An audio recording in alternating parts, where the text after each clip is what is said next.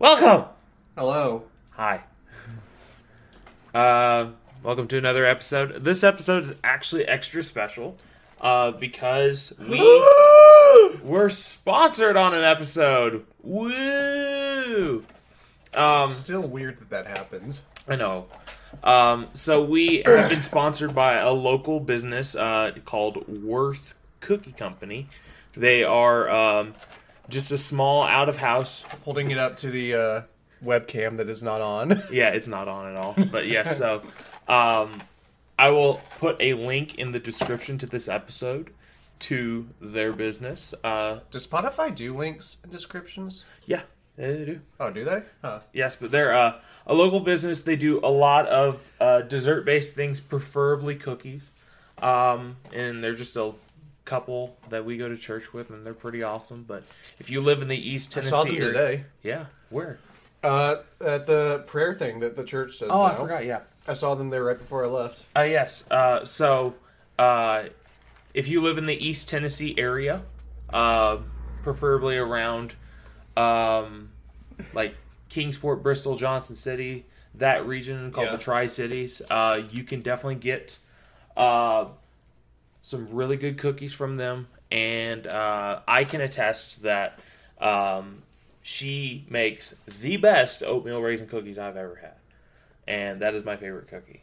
Now, as part of this, they have... Like, Henry has never tried any of their cookies. As far as I can remember, no, I've never had So, we have two different kinds here. He doesn't have to eat them both. But the particular kind that he wanted were... What is the second kind? So, the first kind there are unicorns. Yeah. Which is just sugar cookies with sprinkles and a whole bunch of that. And the other kind is snickerdoodle. Okay, yeah. Is snickerdoodle like... It's like a sugar cookie with a bunch of cinnamon. That's the word I was looking for, cinnamon. Yes. Cinnamon.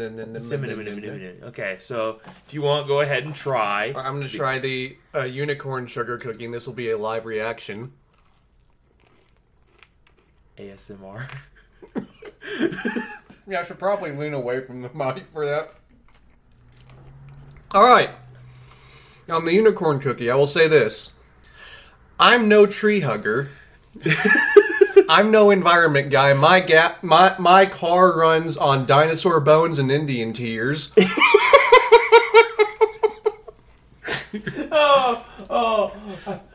I'm glad I turned up the microphone for that. But I when I heard that these were unicorn cookies, I felt a little bit weird about grinding up unicorns to make them. But I think it was worth it. They're really good cookies, I know that. And then, would you like to try one of the snickerdoodles as well? After you're finished consuming the unicorn. Yeah, why not?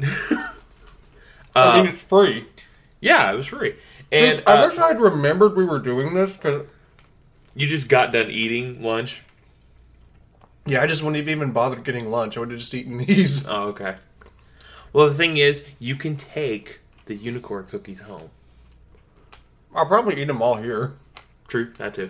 But they have a large variety of cookies. I know they do this spin on a chocolate chip that has I think it's almonds or something of that nature in it, which is. But let me make a really clear review now. What? The cookies, they're worth however many unicorns the Earth's had to kill. They're worth. Yeah, dude, that's the other thing. So I was actually thinking of this in the car, like. You got, I guess, have we said their full names? No, we have not. Okay, cool. Then I don't want to do that. I don't want to, fully dox them. Whoever orders cookies from them will, they will figure out who they are. Well, that's the thing. They're going to have to pay to figure it out. Oh, yeah, okay. Yeah, you have to pay to figure out who they are. Yes. But, I will say, guys, I'm giving you a free slogan right now. It's worth it. It's worth it. Yeah, they're really, really cool. They've done so much for me just when it comes to cookies or whatever. It's worth the unicorn massacre. Yes. Out of nowhere sometimes, they would just show up and give me cookies. I'm just like, why? Why are you like this? And they're like, well, you said you like these. And I was like, okay, whatever. And I'm just like, it perturbs me because at the same time, they'll they'll hand me, like, they handed me once a yogurt container full of oatmeal raisin cookies, and I just started passing them out to people, I think I remember that. and I had like 3 or 4 of them. I think I remember you trying to give me some, and I was like, oatmeal? Ugh. Dude, No. oatmeal raisin cookies were so good. So, what's your thoughts on the Snickerdoodle? Oh, this one's fine, too. It's just not my speed. Okay. Like- It's not got enough unicorn in it. Well, well, the thing is, I don't dislike cinnamon. It's just not my preferred thing. Okay. It's fine. Yes.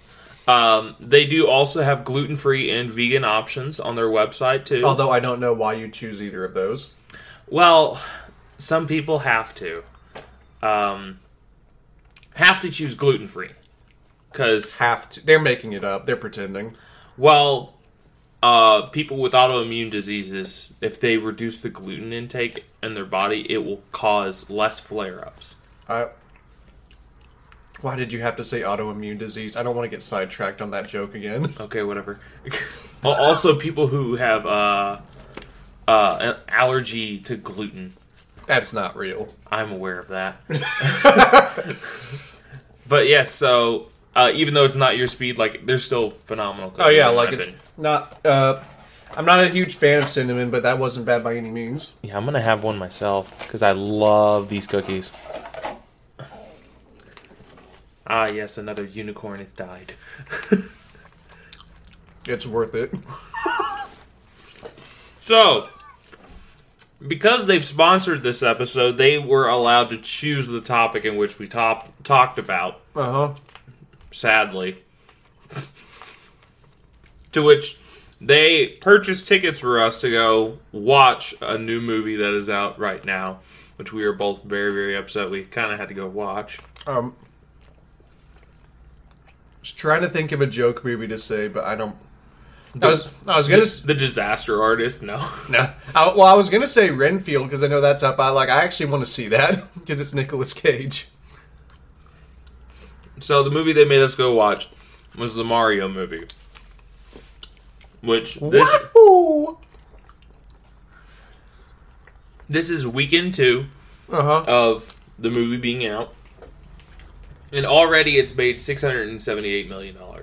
And it has not, as far as I know, released in Japan yet. Yeah. Which also, it says right here, in this little thing I have pulled up, it's surpassed Ant-Man and the Wasp: Quantumania, which I found to be a laughable fact. Oh, yeah. Because that movie was trash. Oh yeah, like you say it surpassed Ant-Man and the Wasp: Quantumania. That's like saying, dude, that's like saying John Cena beat up the sickest kid on the in the kindergarten. John Cena managed to beat up the sickest, smallest child in the kindergarten. It's like, Yeah. I mean, good for him, I guess. Gosh. Yeah, so... Take that, small, sick child. I can't tell you how long I've been waiting to be able to say that about the MCU. Take that, small, sick child. The MCU is quite bad. As a whole, the Mario movie... I give it a meh out of 100. Uh-huh. Yeah. Like, it was by no means... And here's the thing, like, I think the reason Josh... Let's edit that later. Oh, well. Yeah. I think the reason that our sponsors had the idea for us to watch this is because I had you react to that literal 1 second of the trailer where Chris Pratt goes, "Let's go." and it gave you spontaneous brain cancer. Yeah, I had brain cancer and an aneurysm all at once. Yeah. And the reason I bring that up is because I think, like, that's indicative. That trailer is indicative of why we didn't actually suffer that much in the theater, because it's like, I'm bearing the lead. You also think it was a meh out of 10. Yeah, I was going in thinking it was going to be atrocious. Uh-huh. It wasn't the atrocity I thought it was going to be, but it was still cringe. Right. And so, I went in, and I thought this from the beginning. I went in thinking that, like, the movie itself would be, like, bad to fine. And I went in thinking that it was going to be the voice actors that were going to make me want to bash my head against a wall repeatedly until I stopped breathing. And as it turns out, most of the voice performances were decent. Yeah. And the thing is,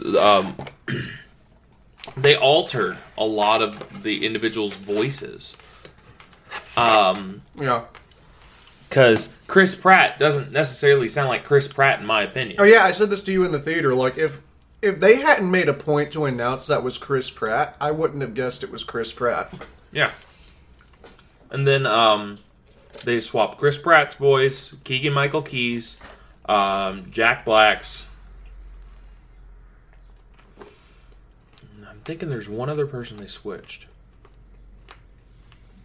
Oh. I think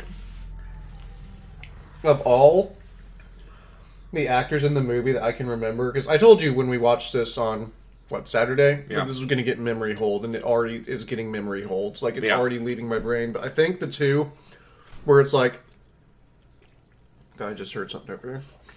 It's just wind. I think the two actors where if I didn't know the cast list, I would have been able to tell who they were Charlie Day as Luigi. Oh, Charlie Day's the other one they mixed. Yeah. No, I could tell it was him. Charlie Day just has a naturally high voice, Yeah. so like I could tell. And Seth Rogen as Yeah. Donkey Kong. By the way, Hey, dude, you want to go smoke some weed, Mario? that Jewish laugh. He didn't have his voice altered at all. I read an interview And actually. then Anya Taylor-Joy also didn't have hers changed. Well, I wouldn't have guessed that was Anya Taylor-Joy, though, even though she didn't change her voice. I actually, the entire movie, my brain kept telling me that sounds like Haley Steinfeld. And I was like, I know it's not, though. Yeah. Which is why I told you in the theater, I leaned over and I was being 100% serious when I was like, does Princess Peach sound like Vi from Arcane to you? Yeah, 'Cause I was like, a little bit, yeah. Which, honestly, voice acting, it wasn't bad. And that could be our whole review, because the voice acting was really what we cared about. Yeah. The movie plot wasn't horrible, but the plot hook is what made me cringe the most. We did not talk about this on Saturday. What are you talking about? The fact that, spoilers, Everyone's already seen the movie. well, if they have, they have. If they haven't, they haven't. I throw it in there just for as a common courtesy. But, the plot hook being that Bowser is doing everything that he is doing because he wants to marry Peach. Oh. Okay, so That was so cringe. I've already listened to lots of people discussing this. And the sentiment is pretty divided because I know I've listened to a lot of YouTubers who know Mario, and I know nothing about Mario. I could not care less about Mario as an IP. Mm-hmm.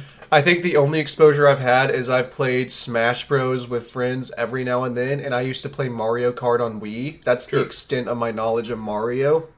I've listened to YouTubers who will play Super Mario Odyssey and Super Mario Sunshine, and they played all this different stuff, and they say that they think it's perfect. That hook of Bowser simping for Peach is perfectly fine because Bowser has always been a simp for Peach. I never have known that, and even though I've been around Mario a lot in my life. I haven't watched all the background stuff or whatever. I just knew that Bowser was always kidnapping Peach. Yeah, well, the thing they point to is I think it's in Super Mario Odyssey. I'm not sure. I don't. Okay, so that's the one I haven't played. Okay, I'm not a Mario aficionado by any means, but I've heard people who've played a lot of different Mario games. They point to a specific game. I think it was Odyssey, where there's a part in the game where Bowser sends his son Bowser Jr. To deliver a message to Peach. Bowser basically tells Bowser Jr. that Peach is his mom, and then sends Bowser Jr. to try to guilt trip Peach into marrying Bowser so they can be a family because Bowser Jr. is convinced she's his mom and she abandoned him or something. That's so, cringe. So That's really cringe. Yeah, YouTubers usually point to like that. I've heard a lot of YouTubers pointing to that game and being like, "Yeah, Bowser's a simp in the source material, so like we're okay with this." But that's only from one game, and it's from one of the newer games. Whereas there's been 30, 40 years worth of material prior to that moment where he wasn't simping. I mean, the wind is weird. I mean, what is kidnapping if not extreme simping? You're right. That being said, I don't care enough to actually argue the point. If someone wants to be like, it's cringe that Bowser's a simp, I'm like, okay. It's just cringe enough for me to be like, this sucks so bad. But there were some redeeming factors to the movie. Like, the fact that they had moments where they would make the film progression look as if it was like a 2D scroller, just like they would the original game. And I told you on that was the thing. That was something as someone who I hate 2D platformers. Yeah, I find them so boring. Like as someone who I like playing Uncharted, The Last of Us, God of War, all these open world kind of concepts. Well, also the kind of games that gamers would actually scoff at me for playing because they're like, "Oh, those are movie games. Those aren't real games." Those are the games I like, and the 2D scroller ones that lots of gamers would be like, "Those are real games" because it's all game. I'm like, that's just not stimulating. Like old Mega Man games. Yeah, stuff like that. It's just. It's I can't say that I can't, and I wouldn't say that they're bad games. I just find them so immensely boring as concepts. They're so, to me, there's just so little to do, and there's so little story to latch onto. I don't like 2D scrollers or platformers at all, but I appreciated the visual reference to it in the movie. They had that was the nerd in me being like, I don't care about this at all, but the nerd in me knows that if I did like this stuff, I'd appreciate you doing that. And there were 2 or 3 moments where they did that, and they did it really well, in my opinion. Sure. And then there was a ton of Easter eggs. Not to mention, they weren't just referencing one game; they referenced as many games as they could. They referenced original, 3, Mario Kart, Mario Kart Double Dash.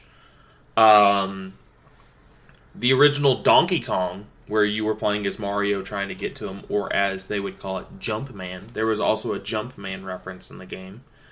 I know there was a Kid Icarus reference. Was it with the turtle? No, Mario was playing Kid Icarus in his bedroom. Oh, I didn't even notice that. I only noticed that because I heard a reviewer mention it before I saw the movie, so I was looking for it. I didn't even notice that. But yeah, so Kid Icarus wasn't a bad reference there. There was a whole bunch of Nintendo references across the board. It was pretty cool. And so, as a whole, I feel like, as I'd said to you the other night, it was campy, but at least it knew it. Yeah, if this movie had taken itself seriously, it would have been I might have killed myself in the theater if this movie had tried to take itself seriously. Now, the best part of the movie... the best part of the movie... No, this is actually... I think I know what you're going to talk about. This is actually the highest point of praise I can give a movie. This is actually the highest point of praise I can give a movie is, this movie... Not many movies get me to laugh out loud. There is a scene in this movie that got me to laugh out loud. Are you thinking what I'm thinking of? Yes. Okay. Yes. So at one point, a bunch of the characters get captured. Luigi gets captured first, and he gets put in this hanging cell kind of apparatus, and there's a bunch of them hanging around him, all over a lava pit. And they look over, and they see one of these floating stars that would usually follow Rosalina or something of that nature. Sure. And it was a blue one, and it was the cutest star, and it was just it's always happy, but it was having an existential crisis. Yeah, and I know the star. I remember reading online the star is voiced by the director's daughter. So I assume that that's like a 5-year-old saying all that stuff. That's kind of a South Park reference, like Yeah. how they did that. But like they're talking about escaping, and the Scar goes, "Escape, much like hope, is just an illusion." And you're just like, what the heck? This story got philosophical. And then it pans over to the penguins you see in the very beginning of the movie. They're like, shut up! Don't get started! Shut up! You're making us depressed! And there's a part where, we're gonna be sacrificed! Yay! yeah, it gets announced for Peach and Bowser's wedding. Bowser's going to ritualistically sacrifice all of them. And the Star goes, finally, the sweet release of death. And that's what made me laugh out loud in the theater. I started laughing, and I think it was partly. I don't know if I would have laughed out loud if I hadn't known the meta of it's like a 5-year-old little child reading these lines. It's like, at last, it's a child. So it's like, at last, the sweet release of death. And I start just dying. Like, that was the only redeeming, like, high-class moment right there, because it was incredibly dark. And then, dude, when they're getting lowered into the lava, the star is, like, cheering. Like, Yay! the star, yay! And then, when they reverse it to save everyone's lives, dude, there's one shot, it just cuts to the star, and the star's like, boo! So there were things about it where I was just like, oh my gosh, why is this a thing? The star wanted so badly to die. But that star, like, oh. The star would have preferred to die than get released. Yes.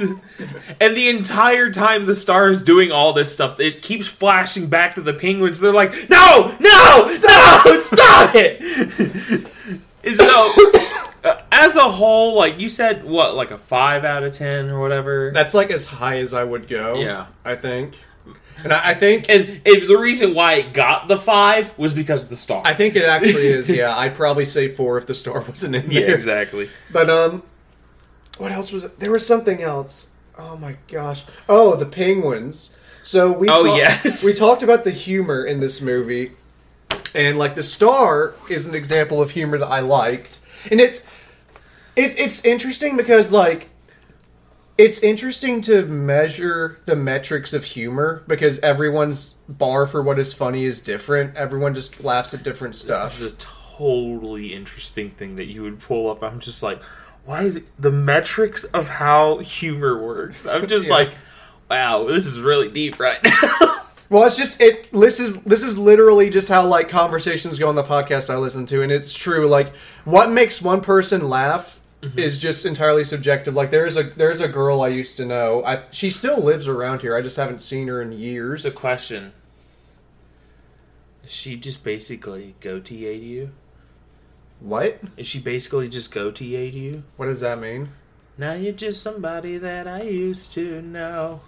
You could have just said that. I guess so. I saw her recently, actually. I just ran into her at a coffee shop, but, like, I know she still lives here. It's just I don't hang out with that group of people anymore. Like, I think Corona's what did it. Like, I've just not gotten back in touch with that group since Corona happened. Speaking of which, I wanted to make this joke, but I couldn't do it organically, so now I'm just going to force it in. Sure. Mario's made $678 million in 2 weeks. It's not even open in Japan or Korea yet. Mario is the first actual pandemic we've covered on our coronavirus survival guide. Oh my gosh. It's spreading. Its tendrils are getting everywhere. But, just Cthulhuid tentacles. Just yeah. But so, like, this girl, I'm fine saying her first name. Her name is Hayes, and the reason I say that is because her parents, this is a true story, her parents were hippies, and they named her Hayes after the Jimi Hendrix song Purple Haze, which I think is hilarious. True hippies right there. Yeah, but so, I used to hang out with this group a lot, and I'm a reasonably funny man, but she's not the only one. I've noticed there are, like, people who do this. It's usually women, oddly enough. Like, they're just, every now and then they're just women, in my life who just find everything I say funny. And, like, even when I'm not she was funny. one of those people. Yeah. And I remember, like, So there have been like people like that where I will make jokes, like I will try to make jokes and it gets laughs out of people, and then I'll just say something very casually and it just gets like, yeah, this one of those kind of jokes. Yeah, like they just find it funny for some reason. And I remember there was one time I was at her apartment with a whole bunch of other people, and I had been making fun of her for the fact that she laughed all the time at stuff I said when I wasn't even trying. And so at one point I needed to blow my nose, so I just got a tissue and said, "Hey, Hayes, don't laugh at this." And then I blew my nose into it, and she started laughing. She's like, "That's not fair! You told me not to laugh, and that makes me want to laugh." But that's why I talk about where, like, humor is just so weird. Like, people can find the dumbest stuff funny. Like The Office. Never watched it, can't say. Dude, can I... Oh, my God. Another tangent. Do it. So, we've gotten more and more comfortable with saying first names on this podcast. I think this will be fine, right? Just saying first names. First names are okay. If you continue on and use the full name of them, then that's kind of doxing. So, so at our church, there is obviously, like, in the... I was going to say our age group, but it's really my age group. Yeah, I'm not part of your age group. Yeah. But I'm almost 30. Yeah. I'm almost 17. What are you doing in my house? Did your parents let you hang out with me? I'm almost a 30-year-old man. But, listen, I've been in bands made up entirely of 30-year-olds. Yeah. Actually, you're getting me off on a second tangent. You're welcome, the middle sir. of my tangent. So, I used to be in a band. I think I've told you this. Yes. I used to be in a band called the Aaron Jackson Band. Jackson spelled Jaxon instead of the other way. You guys can actually look them up on Spotify. We do have music up there. I'm not a part of the band anymore, but you know, plug them. Why not? But all the guys in that band, except for their rhythm guitarist, was like 2 years older than me. And then all the other guys were like in their like late 30s, early 40s. Which I always thought was like a weird environment to be in. Yeah. How many people were in the band? So it was me on bass. It was the rhythm guitarist. He quit eventually, but he was the rhythm guitarist. I was 18, I believe, when I joined the band. I think he was 20. So he was like 2 years older than me. Then our lead guitarist / singer was late 30s. I think our drummer was early 40s. And our piano player, our keyboardist, was like mid-40s, late 40s, I think. That's weird. Yeah. Well, what's cool is most of the shows we played were in bars, and so that used to be weird flex, I know, but I used to always like to make jokes about how like I was earning money at bars before I was old enough to drink in them. Yeah. Which I just thought was funny. And there were lots of bars where they just straight up lied about my age. They just told the bars I was 21 because I wouldn't have been able to get in otherwise. So, yeah. So our guitarist would just be like, "Yeah, he's 21." They'd be like, "Listen, we told him you're 21. Just don't try to buy any alcohol, and we'll be fine." Just don't buy any alcohol, and you can play the show. Yeah. Don't buy anything. Yeah. Which I never did. But so. Why was I talking about? So, person at our church. No, no. I was trying to figure out why I talked about it. It was because of my age thing. I remember. I think I left that band while I was like 20 or something like that. But I remember people used to make comments while I was in that band that like, even when I got to the point where I was old enough to actually go into the bars, like I was 21, I still looked too young. Like they were like, "You're 21 and you look 17." Yeah. Which to me, that's just winning. That means I've got good genes. I'll look young when I'm old. Yeah, I was 15 and someone asked if I wanted to sit at the bar or not. So, based off your understanding there, I am screwed. Yeah. Yeah, I would much... Because I've gotten carded, obviously. Yeah. You get carded when you're younger and all that stuff. But they have to do it, obviously. Yeah, Now it's just, that's the rule. Yeah. You're getting carded. But I was 15, and a girl asked if I wanted to sit at the bar. Nice. I was at Texas Roadhouse. And I was just like, what the heck? I was like, I'm 15. And she goes, "Oh! I'm sorry. Which most people would have been like, sure. I was like, no, I was there with my mom and my brother. No, I'm not going to ask if I could sit at the bar. Yeah. I also have a friend who, Also, my mother would have killed me if we sat at the bar. Yeah. I also have a friend who is, shorter guy, about 5'7", and, weighs about 110 pounds soaking wet. Which I'm not exaggerating, that's true. But I remember when Deadpool came out, which was 2016, so he would have been... That was when we were 18, I think. He and I were both 8. It was either Deadpool or Logan, one of the two, but like R-rated movie. And I remember They carded him at the theater? They carded him twice. They carded him when he bought the ticket, and they carded him when he gave the ticket to the usher. Let me see your ID. Yeah, I'm old enough. They double checked it because because as much as I look young for my age, he was a baby. Yeah, he looks like he's actually aged. He's actually aged up now.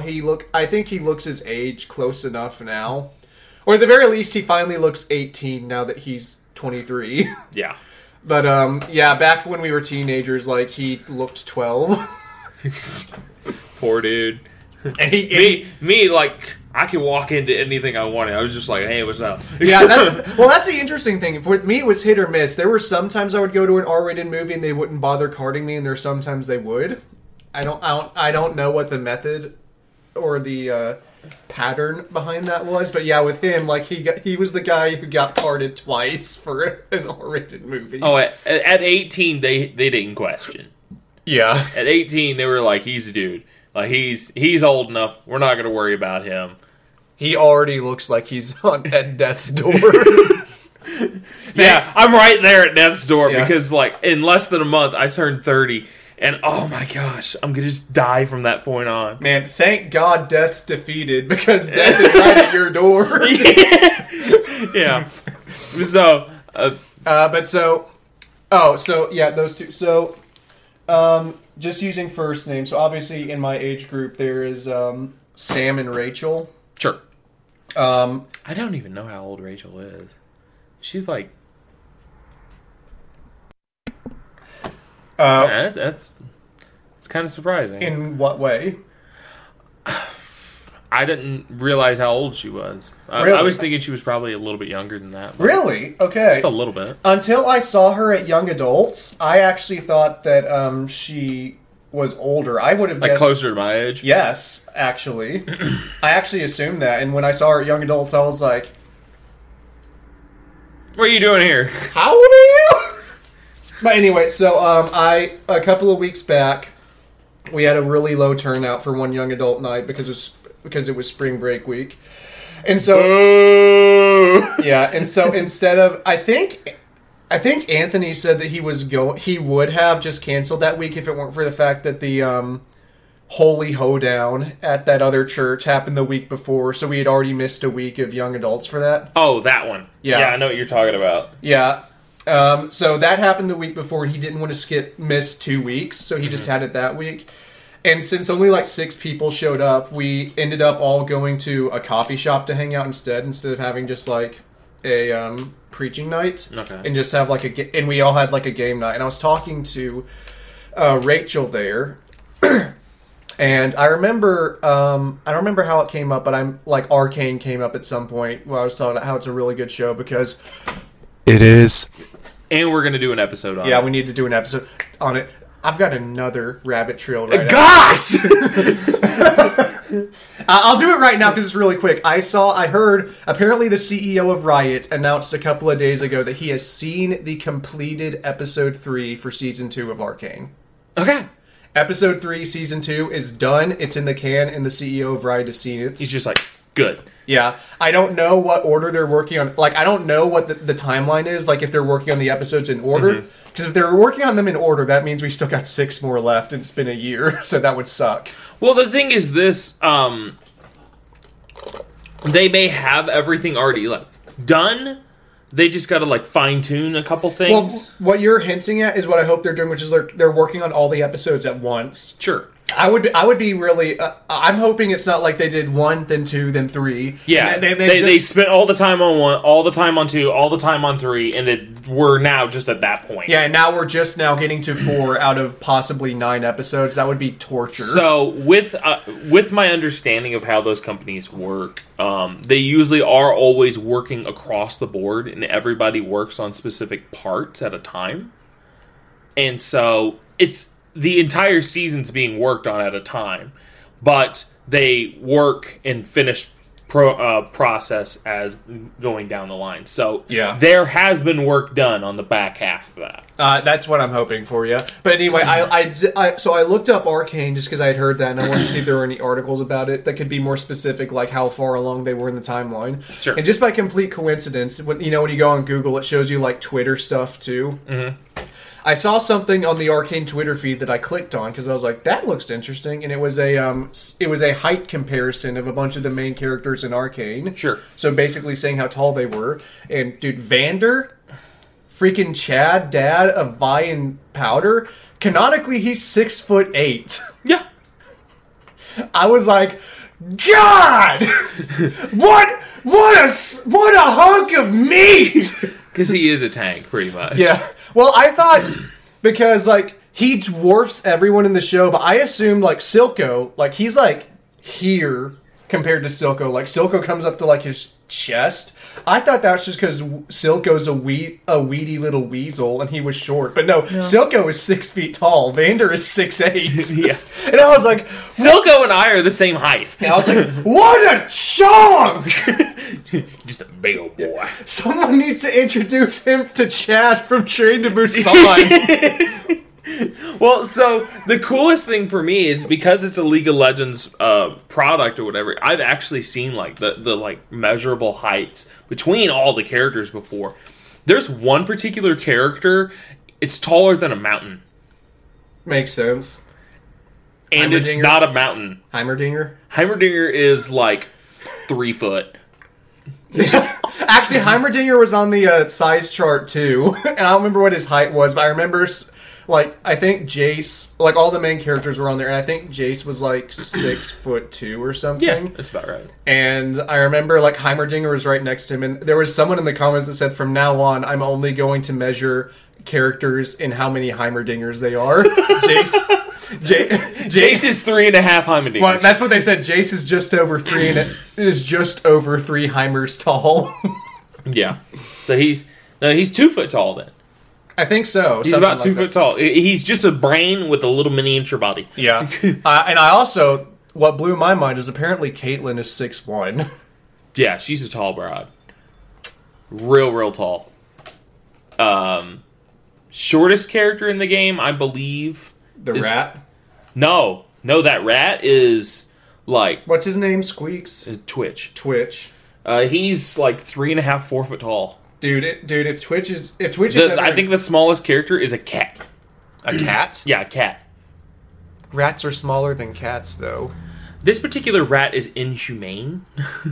It's not a normal rat. It has been like chemically induced. It is able to hold a hand crossbow in one hand. That's true. So this particular character I'm talking about, its name is Yumi.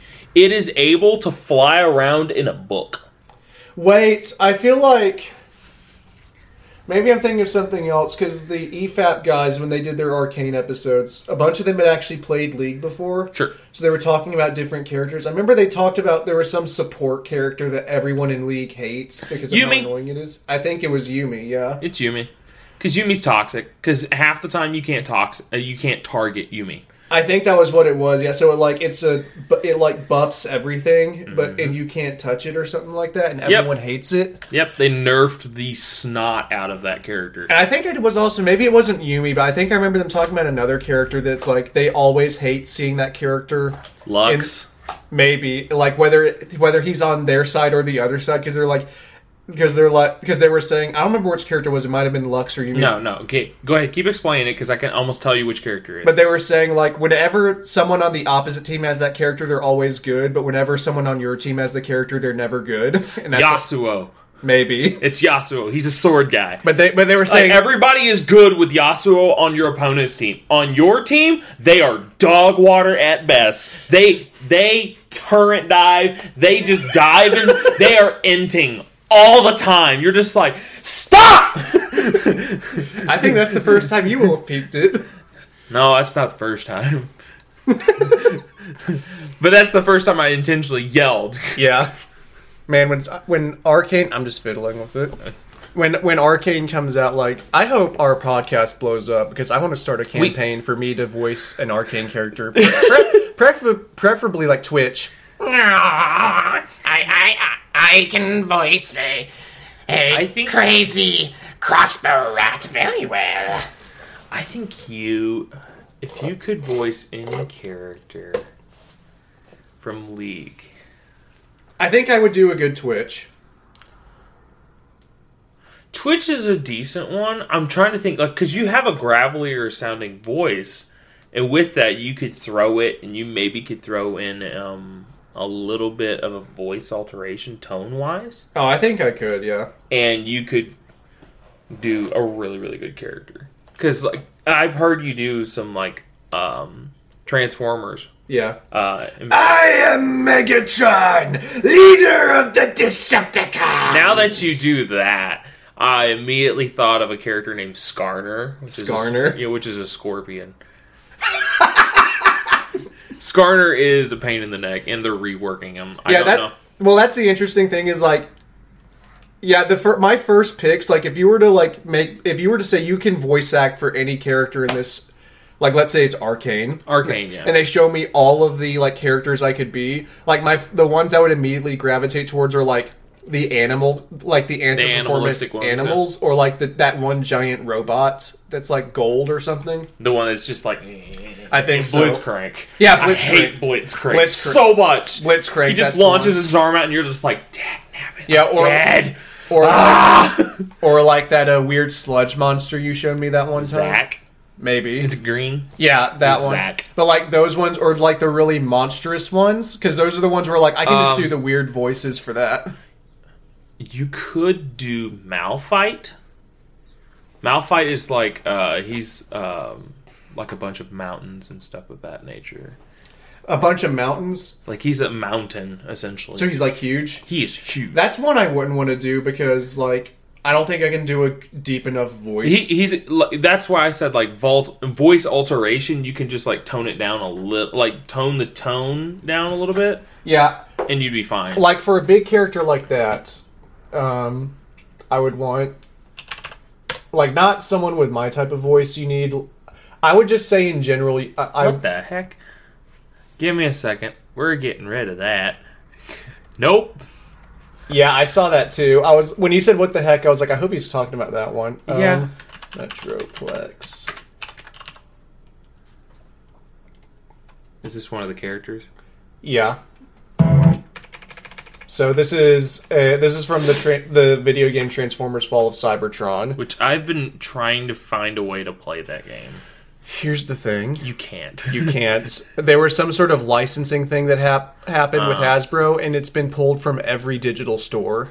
So what you're saying is I have to go online and find an emulator. If possible. Or you would have to... Is your PlayStation 4 backwards compatible? Can it play PS3 games? Yes.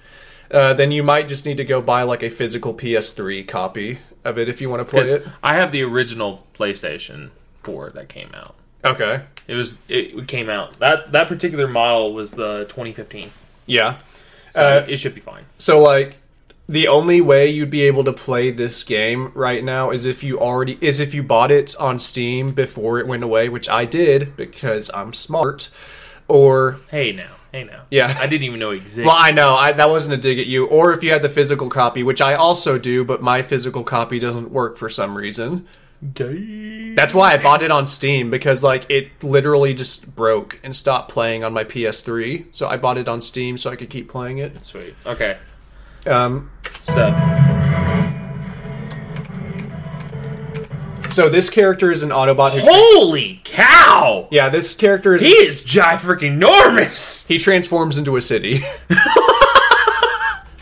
What is see a city. Yeah, a city. Literally a Chad. Yeah, those are tanks he's stepping on. Oh my gosh. That's the kind of voice I want for like a mountain-sized character. Metro.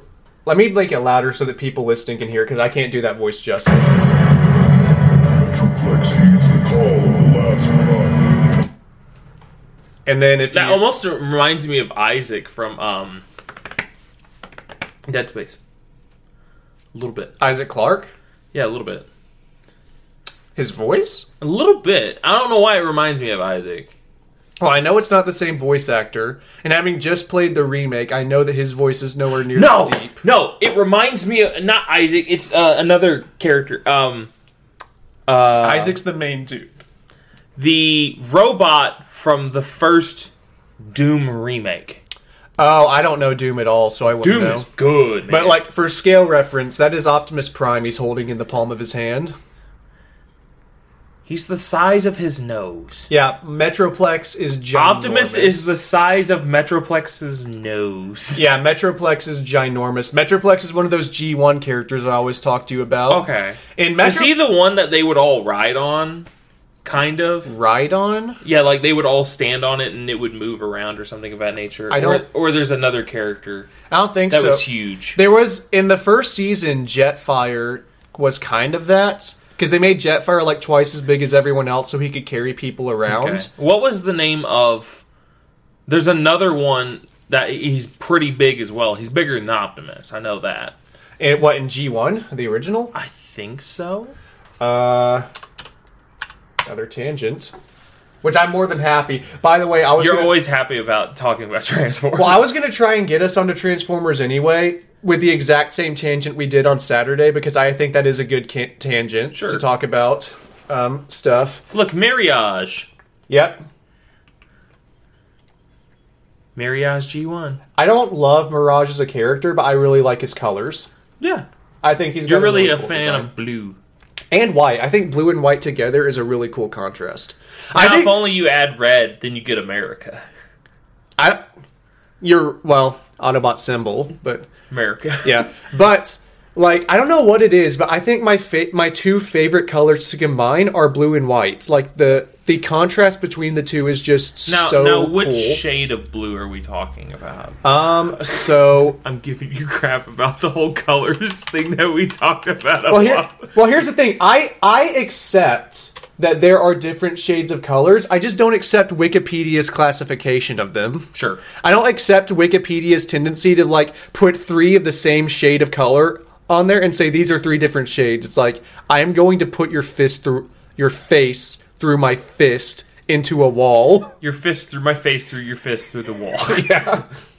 I am going to I'm going to do things that are not cash money to say on stream. Exactly. They are not gauche. Let me see. It's gonna kill me trying to find this wallpaper because it's so hard. I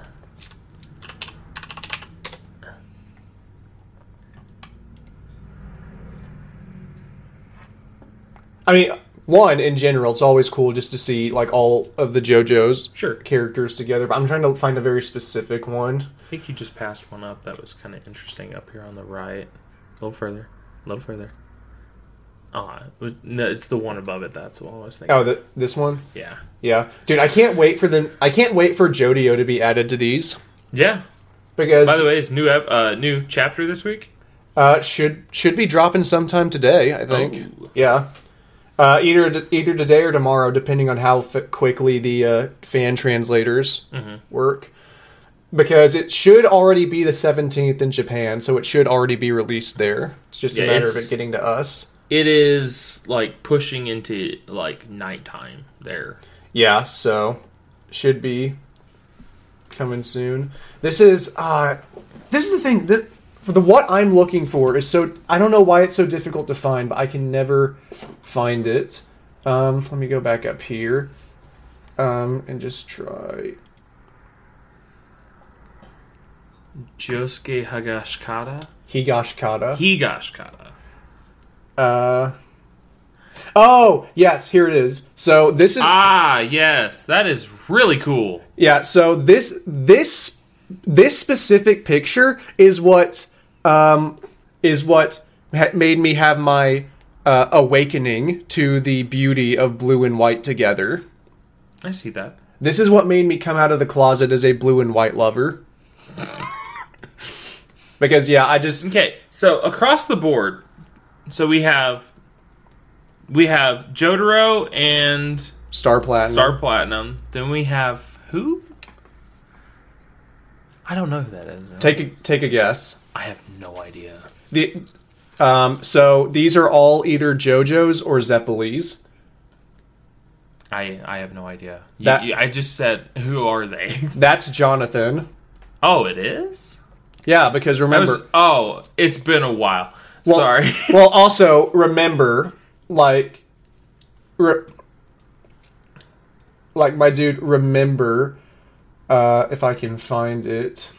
Remember Araki's art style Changes over time, yeah. is very different. He's gone from Arnold Schwarzenegger to Twink Yes. is his art style. There's Caesar. Okay. Which I should know because of the scarf. Yeah. Well, this is actually the interesting thing because Joseph also had the scarf thing around his head. For whatever reason, Araki has in the last couple of years always done that with Jonathan for some reason. And he's made it explicit. The way you tell Joseph apart is he's got the goggles and the aviator hat, which is such a weird decision when like the bandana is what like Joseph's thing from part 2, and he just doesn't want to do that with Joseph for some reason. But so then you got Caesar's granddad, the original Zeppeli, Gyro from part 7. Sure. I definitely remember that one because this week I was jamming out to my anime playlist and there's a song that you showed me. It was the Gyro Zeppeli song. Oh, nice. I've been jamming that one. The fan one. Yeah, and then there was another one. It was a Steel Ball Run, like little soundtrack thing. Yeah, dude, you're gonna have to actually start reading it soon. But then you got Jolene, obviously Stone Free, Stone Ocean, Stone Free, Stone Stone Free, Stone Ocean, Stone Free, you cuck. Stone Ocean. Part 8, Josuke and Soft and Wet, Joseph, Josuke Part 4, Crazy Diamond, Gold Experience, Giorno, Johnny, Tusk. Okay. Tusk is significantly smaller than I thought it would be. Well, that's because I think I've mentioned it to you once, and it's fine that I'm telling you this because you'll forget by the time you actually get around to reading it. Sure. Tusk is the only JoJo stand that has acts. Acts is something that Araki introduced in Part 4, which is the idea they that grow over time. your stand literally evolves Yes. like a Pokemon. I remember you saying that. Yeah, and Johnny is actually the only JoJo whose stand had acts. Because Johnny's the one with the most clear character arc. Like, everything... That's why Johnny's such a good character. Everything about him is designed to arc. And it's great. Why? Because it's art key. Yeah. But so, yeah, that's Tusk 1, Tusk Act 2, Tusk Act 3. Now you'll notice it's getting to be human-sized. Yes. And then Tusk Act 4 is... just straight up like Star Platinum type stand. Yeah. It's interesting how it looks like chainmail a little bit.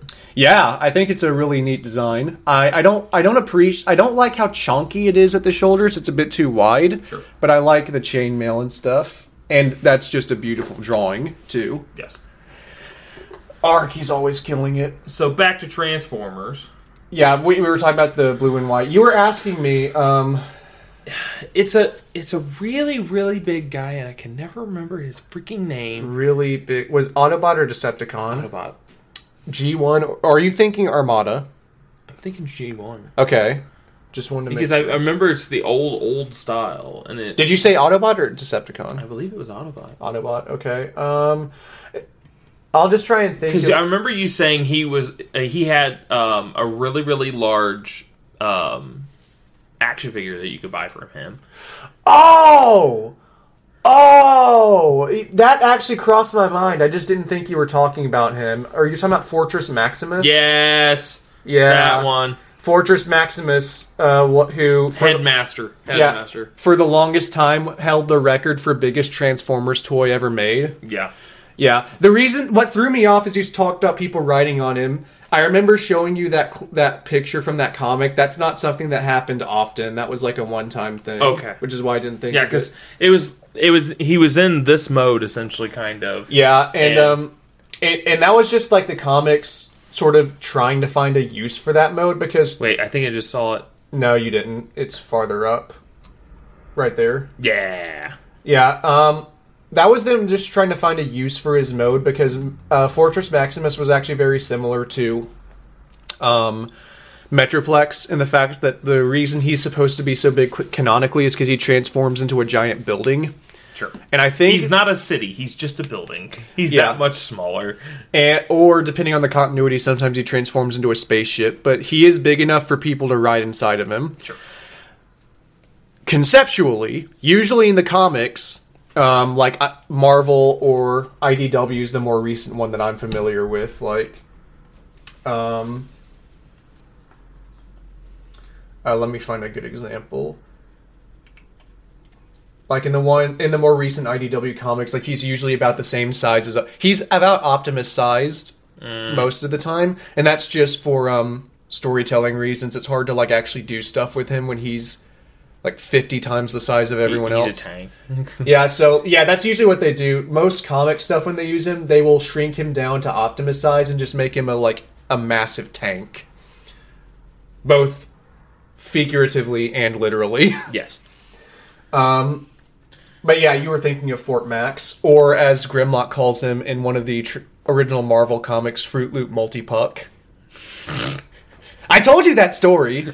There was I forgot the name. There was I've slept since then. Well, there were 3 names. There was the joke is Grimlock in the Marvel comics is really dumb, and so he can't pronounce Fortress Maximus's face, so he calls him many different names, including Fork Tongue Maxi Face, Full Strength Motley Puss, and Fork Tongue Maxiface or something. No, Fork Tongue Maxiface, Full Strength Motley Puss, and what was the first one I said? Fruit Loop Multipuck. Fruit Loop Multipuck. Yeah. He is a really big Transformer, though. He's really cool looking, though. Yeah, Fortress Max. You can even see from the artwork there, he's one of the ones that was more heavily inspired by, like, the Japanese roots. Yes. Of Transformers. Which, I've got, like, mixed feelings on Fortress Maximus because I'm one of those guys who I like things to be accurate to the source. Sure. So there's a part of me that doesn't like shrinking him down, but then there's a part of me that's also like they literally would never be able to do anything with him. They probably could, but it would require a lot more action. So I would say having Fortress Maximus, instead of him being sentient and having super cognitive abilities, you would have him be a little bit dumber down, more robot-esque, and easier to be taken control of. Well, the reason why they can't do that is because Fortress Maximus is supposed to be like an Optimus-type leader. That's part of his... if you actually wanted to, do the best of both worlds, you'd probably have to do what the Japanese version of Transformers did. If I hear someone ask, how's the weather up there, one more time, Primus help them. Yeah. Speaking of Primus, leads me into what we did see at the movie theater was one of the big cardboard, stand in front of things. Yeah, they're already doing promotion for Rise of the Beasts. In which, honestly, it looks like it's going to be a very good movie to watch. Dude, I'm hoping. Well, God knows I need a win because Transformers has been aside from it's been the only thing. Aside from Bumblebee, Transformers has been crap for 10 years now. Yeah. God knows I need a win in something Transformers related. Hasbro's also been just falling on their face, doing crap. You mean political type stuff? Well, that, not to mention the shows that they've been coming out with recently. Oh, they're not as good. Yeah, that's... Yeah, that's what I'm talking about. Like, all the Transformer shows that have come out recently have just been, like, not good at all. Yeah.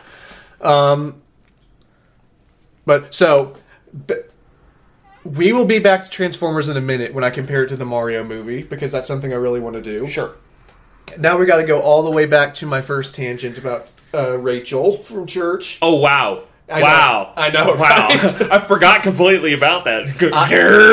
I never forget. There's a reason my favorite animal is an elephant, because I too never forget. There's a particular bug that's the same way. Like, it will, if it sees you, like, disturb its nest, it will follow you for the rest of its life. Is that true? Yes. Which bug is that? It's like a giant yellow jacket of some sort. Oh. It's pretty massive. Oh, okay. Like, it's about that big. Yeah. So, somehow, while I was talking to her that night, I don't remember what the timeline of it was. But you guys started talking about Arcane or something of that nature? We didn't talk about it because she's not seen it, but I brought it up to her. Okay. I don't remember how we got to that, but we did somehow. And I don't remember, like, what the timeline for it happening was, because, like, she and I got to the coffee house before everyone else was actually insane, because I left after everyone because I helped Anthony clean everything up. Sure. At the church, and I still somehow beat everyone else except her to the coffee house. I don't know how, but so we were there alone till everyone got there, and so we were talking about like TV and stuff. We're just making small talk, and like Arcane came up, and I was like really recommending it to her because I really recommend it to everyone. It's a really good show. Yeah, because if you have a pulse, you'll like it. Dude, it's like what Maddie Montgomery. It's so weird that I'm going to make this comparison. Sure. It feels almost sacrilegious to make this comparison, but I'm going to anyway. It's like when Pastor Maddie said, like, if you have neighbors who you've never talked to about the gospel, you need to go to them and apologize for not sharing the hope that you have with them. Yeah. For me, it's like that with Arcane. It's like if I didn't share Arcane with you, I'd have to apologize for not for not giving you the opportunity to experience it. My gosh. I know it feels almost it almost feels sacrilegious. yeah, it feels like I shouldn't be making that comparison, but I just did. Too late. Oh my gosh, dude, we need to get Pastor Maddie to listen to one of these. Oh gosh, no. Oh, we'll be in so much trouble. Dude, oh my gosh. Dude, I in my meeting with him, I mentioned like him wanting to do podcasts and stuff. I almost told him about this and be like, "Hey, listen, like it can be my demo reel. Like you should hire me to do the podcast when you guys inevitably do it." Yeah. Oh, and he's actually going to do like an actual podcast format thing. He announced it at church one time. It's something he wants to. He said he wants to do like podcast type stuff out of the church. I don't know what the. It would be upstairs, I know that, because they already have all the equipment ready to go. Yeah. And I know I asked him about it. He said, like, that's still far out. Like, he just knows it's something he wants to do. He doesn't know, like, what the timeline's going to be for us to get there. But I almost brought this up and was like, hey, I've got a demo reel. Like, I can do the podcast, and I can even... If you want, I have blue raspberry. I'm willing to try it. If you really like blue... Is there white in it? I don't know. There's white on the can. Yes! Good enough. Yes! That is a good combination. That is actually a good combination of colors. I also like the double shade of blue in that. Yes! Dude, blue is such a cool color! Yeah. Blue was my favorite color when I was a child. And then when I became like an edgy, depressed, goth, atheist edgelord as a teenager, I liked black a lot. And now I'm back to blue because blue's... Can't curse on stream. Blue's freaking incredible! Blue's incredible. Yeah. Best color. Now, you really gotta like blue. That is not bad. Dude, that tastes like the blue raspberry suckers you get at Yeah! Yes! Yes, I know exactly. The doctor's office. That is not a bad taste at all. That is a worthy taste for this can. Yes, blue raspberry sparkling ice with caffeine is what we're talking about right here. They are also sponsoring us. Yes, I hope they are sponsoring us on this day. Please, sparkling ice, love me. Please, sparkling ice, give me money. I don't even care if you don't give me money. Just give me sparkling ice. I'm thirsty. Ignore Luke, I want money. Send Henry the money. Just send me sparkling ice. Literally, within the last 4 or 5 years, I swear to you, I've probably funded the Midwest for them. Because I've drank so much sparkling ice. At one point in time, I was drinking 3 and 4 of these cans a day. I was drinking 2 or 3 bottles a day. Dude, it actually is insane that there is sparkling ice out there that actually tastes good. I know, right? It's actually like sparkling water. And you're like, man, sparkling water, what's wrong with it? Why does it all taste bad? No calories. That's why. Whereas all of sparkling ice, have coffee. Not coffee. Calories. I don't know why my brain immediately went to coffee. Couldn't hazard a No, guess. it's speech impediment things, man. I don't know. But so, back to my story. Arcane. Yeah, so somehow Arcane came up, and I was recommending it to her, and then it also came up. I don't know why. This actually comes up a lot, but the fact that I have not seen The Office, because you mentioning The Office is what actually got me to go down this Oh, okay. multifaceted. It is a tangent. toxic show and is cringe. Right. And so I've never seen it, and people recommend it to me all the time because they're like, you'd love it, it's your kind of humor. And I've watched clips of it on YouTube, and it is my type of humor, but it's like my type of humor in the same way that Monty Python is, where I'm just like, nah. It wouldn't work for you because it doesn't work for me. Right. Because I know your humor's a little bit further past mine, and The Office is not for me. Like, I've watched clips, and I'm like, yeah, that's kind of a funny thing. Yeah. I'm not sitting over here dying laughing like everyone else is. Yeah. Because I'm not, like, a simp for stupid, cringe American TV. Yeah, that's the thing. It goes back to the comedy thing, because, like, I think The Office, its jokes are structured in a way that I should like, but it's just, like, it's the same as Monty Python, where it's just, like, it's, like, technically my humor. I think probably you would like the Life of Brian more. I've seen it. I don't remember laughing at it. Oh, okay. I've seen Life of Brian. I've seen Holy Grail. I don't think I've seen. He's anything not the Messiah. He's a naughty boy. Yeah, maybe it was the religious aspect of it that Probably. made it difficult for me to laugh at. I think the one thing that made me laugh is when they did the full frontal nudity of that one dude. Oh, I didn't even remember that. Yeah, there's a part, and I only laugh because it shocked me so much. But like, he gets out of bed, and then it's like perfectly framed, like his window with its closed. Okay. He like throws open the window, and the dude's just butt ass naked, and like with his junk hanging out and everything. And there's just like, it just holds on him, just standing in his window like that. And I think I laughed because I was like, what the. Why are they like this? Yeah. So, Arcane. Yeah, Arcane. So, Office. but my point is, like, I bet I probably would like The Office a little bit. There's the reason I'm actually digging in my heels more is because I like being the guy who's not seen it. I was able to make it, I would say, I made it through season 1 and part of season 2. And that's all I could stomach. Okay. I was so done with it at that point. Okay. So, like, what was I going to say? You and Rachel were talking. No, not that. I'll get back to that. But what I was going to say is, like, it's like I've got a friend who's never seen Star Wars, and he refuses to see it because, like, he says that's his thing. Like, that's my fun fact that I tell people. I've not seen Star Wars. Yeah, and it makes people freak out. And that's kind of like me with The Office, where it's like, that's my fun fact that makes people really upset at me. They're like, "You've not seen The Office? You'd love it." And I'm like, Well, that's how I was with Scott Pilgrim for a while, and people were like, "Oh my gosh!" well, but the difference is Scott Pilgrim is worth it. I actually watched it, though. Yeah, Scott Pilgrim's worth it. Dude, Matthew Norell and I showed Scott Pilgrim to Sam and Rachel like 2 weeks ago. Rachel fell asleep 10 minutes in, and Sam was on her phone for most of it. Yeah. I wanted to die. It's called uncultured. I wanted to, like... I am actually, like... I've not actually had a chance to... Just remember, Henry, some people are uncultured.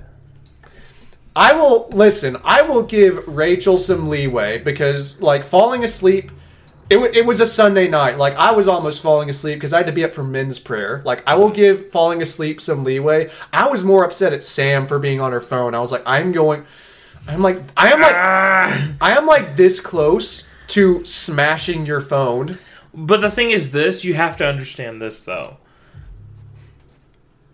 Sam would like Sam is to The Office where you are to Jeremy Clarkson.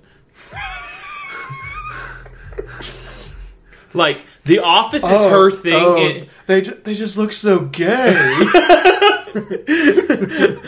The other day I was at work and I was just like standing there doing something, and immediately in my head Jeremy Clarkson flashed, and the only thing I could think of is, it's good and all. There appears to be a slant on it. There appears to be a slant on it. And yeah, it's a little higher on that side. And then, Richard Hammond. You're right. You're right. It does appear to be higher on that side. And I quoted it out loud and nobody else was around me, so I was like talking to myself, but I was just like, I had to say it out loud because it was funny. But yes, Sam is like one of those people who I know is like super diehard into The Office and like super like bandwagony things, whereas yourself is over here like freaking Clarkson, just being like, oh, why are they gonna be so good? I've still not started Top Gear. I think if I was gonna start one right now, it would be Clarkson's Farm. Yeah, I want to start Clarkson Farm because like I'm not that into cars. I would more be there for like the hosts, obviously, and I feel like I'm gonna. I want to go through and just watch all of the number of times that freaking James May talked about the Dacia Sandero. The Dacia Sandero is supposed to be coming out in the next 5 years or so. I just know there's. Like, I think I would get more mileage out of Jeremy Clarkson trying to run a farm than I would out of him talking about cars, even though both would be good. Well, the thing is, you'd think it would be, like, less, like, funny or something of that nature, but I swear to you, it is hilarious half the time. Because majority of time... Oh, dude, I know. I've seen the clips. Like, I know Top Gear is phenomenal. Top Gear, like, it is true, like, British slapstick. It's the way that just hits us. Dude, I heard a story. I think I did watch the clip after, but I remember there was a time where Hammond, because he tends to crash so many of his cars. Yes. Hammond, like, he was testing a car out on a racetrack, and he crashed it. Like, I think he, like, flipped it, like, 3 times and crashed it into a wall, and he had to be airlifted to the hospital, and he had, like, his leg was, like, screwed up 10 ways from Sunday. Yeah. And I remember, like, they checked on him and everything because Jeremy Clarkson and James May, obviously, they actually do care about each other. Like, they checked on him, but, like, after they had gotten him in the helicopter and airlifted him away, like, after... Essentially, they knew he was going to be fine. He was getting treatment. They started dogging him. Well, what happened is Jeremy Clarkson, if I remember correctly, like he was talking. He was like doing the face cam thing where he's like talking to his crew, and they're filming him while he's talking. He was like, yeah, so we have cameras strung up all along the track to capture everything that goes on in here, and somehow that unbelievable bastard managed to crash in the one section of the track that we didn't have camered up. So we don't have footage of it. Somehow Hammond, that unbelievable bastard.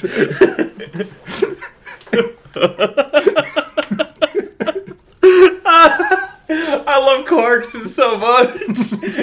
Like he truly is like if I wouldn't say I have a spirit animal, but my view of humor and comedy, if it had a spirit animal, Jeremy Clarkson. My spirit animal is the bastard love child of Jeremy Clarkson and James May. Oh gosh. And my zodiac sign is Scott Pilgrim. Oh gosh. Now, for me, like, I also like, there's a Scottish comedian named Frankie Boyle. I've heard the name. Yeah.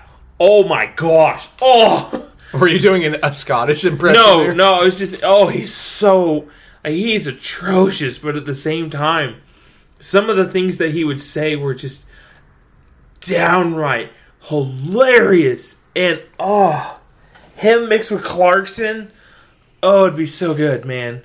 It'd be so good. Dude, I'm trying to remember. Oh, I saw a clip recently of them. I don't know if it was World Tour Top Gear, but they were basically, they had gotten all their cars and they were like literally outside this freaking tunnel, like a 1-lane tunnel with no lights in it. And I think the entire idea is like this tunnel, like you've got to go slow through it because there are no lights. And when you get to the end of the tunnel, it makes a T, so there are 2 ways you can turn, and then there's just a brick wall. And so, like, it's entirely possible if you go too fast, just like right into it. And they were going to try to like one by one get their cars down there as fast as they could and make the turn. Gosh. Was that Hammond's idea? I don't know whose idea it was, but Well, maybe if we drive as fast as we can to get to the end of the tunnel and then make the turn. yeah, that was the entire challenge, was just to make that turn going as fast as possible.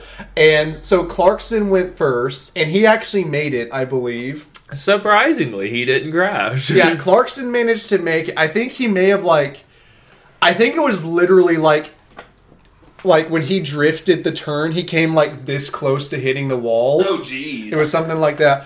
James May went second, and he went faster than Clarkson. I think it was like Clarkson went like 40 down, and May went like 50 or 60 through the tunnel. Yeah. And then he makes the turn, and like literally, you see the thing. He makes the turn, just goes boom, side of the car goes straight into the wall. Just hits it full force, and they have to stop everything, and they check on him. And I think he actually did get a head injury or something. I'm not sure. Like, he got a Probably whiplash a little bit. Yeah, he got a head injury, so they had to get him out of there. And so then, Freaking Hammond. yeah, then after that, Hammond went, and he drove down the tunnel at 5 miles an hour. And then I think after he got to the turn, he did the turn, he just looks at Jeremy Clarkson like, I did it. Here's the funniest thing. He did that because he knows better. Yeah. He knows better. Yeah, he knew not to do it. Because he knew how much of an accident he could cause, and he didn't do it because James crashed. Yeah. Dude, there's so much stuff, like the clip of them flooding, like, Hammond's RV. That was, Wasn't it like... No, it was James, they flooded. Well, wasn't it like Hammond flooded one of James's cars, so then James and Jeremy, like, flooded Hammond's RV that he was living in? No, I think it was another way. I think it was another way around. Like, they did it to Clarkson or Hammond. So then, so May did it to Clarkson. So Clarkson goes and he like pops open the top, the top of his little camper, and just puts a hose in the top of there, and they just start pumping water in there. And he goes to get in it, and the door he opens.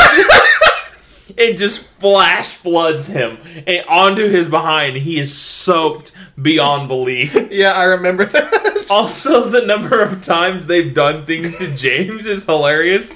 Like where they turned the radio up on him and then just super glued all the knobs to where it was blasting German house music. I remember that. Just ow, ow, ow, ow.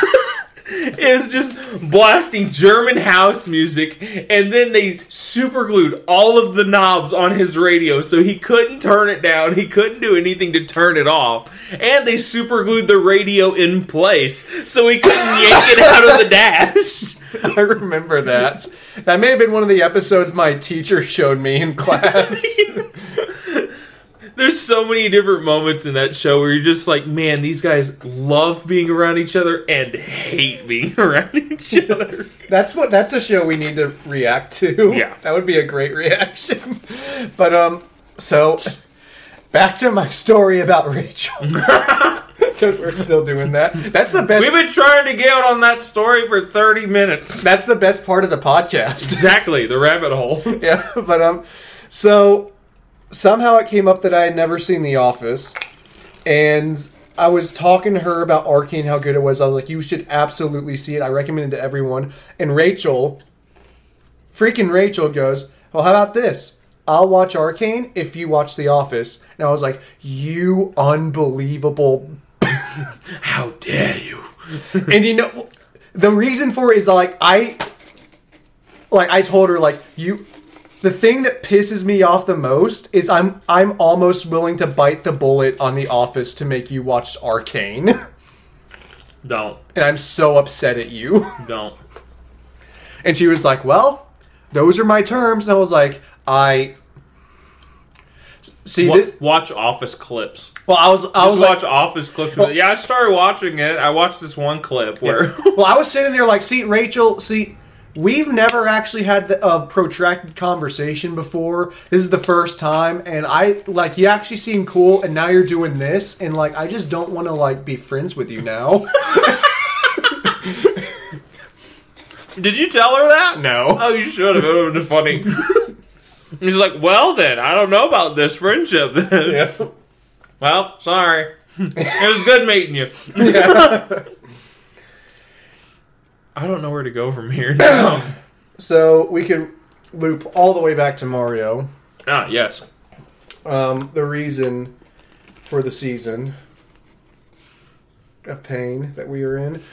I did think it was cool that they had the original guy who did Mario in the movie. Oh yeah, that's something. He was the dad as well. Yeah, he was their dad. He was this random dude named Giuseppe, because that's not culturally insensitive. Well, he was clearly based on like the original Mario design. Yeah. Like Jumpman or whatever. Mm-hmm. But actually, what I was going to talk about, I don't even know how I got off on the.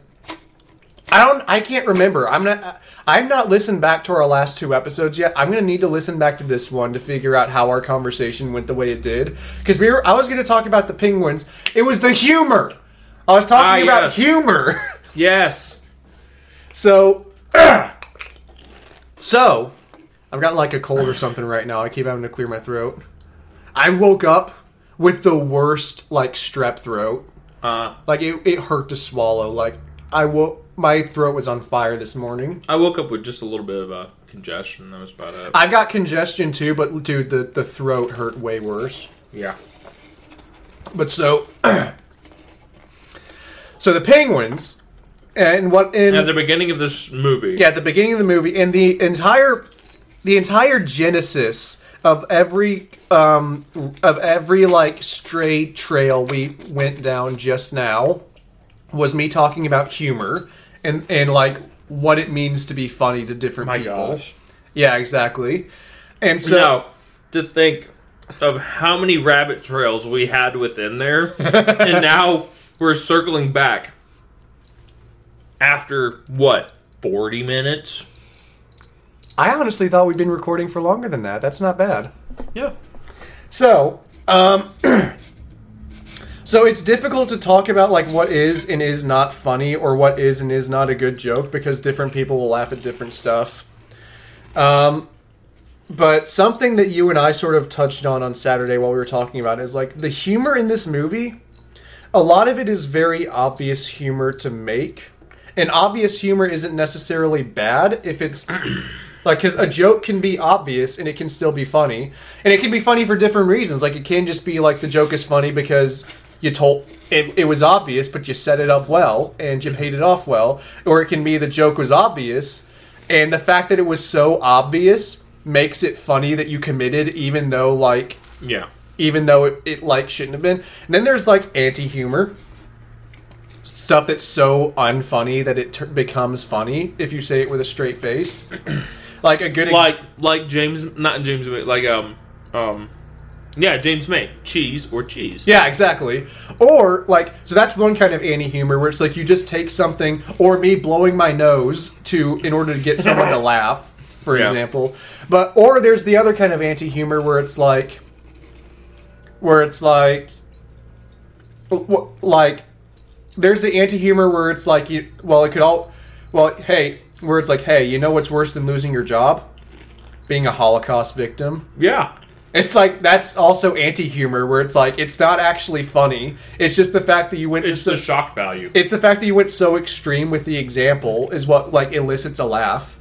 So there are so many different ways Which I make that joke to a lot of people all the time. They're like, man, my life sucks so bad. I'm like, it could always be worse. It could always be worse. They're like, how? How can it be worse? You could be a Holocaust victim. You could be that guy. You could be the guy in the back of the gas chamber.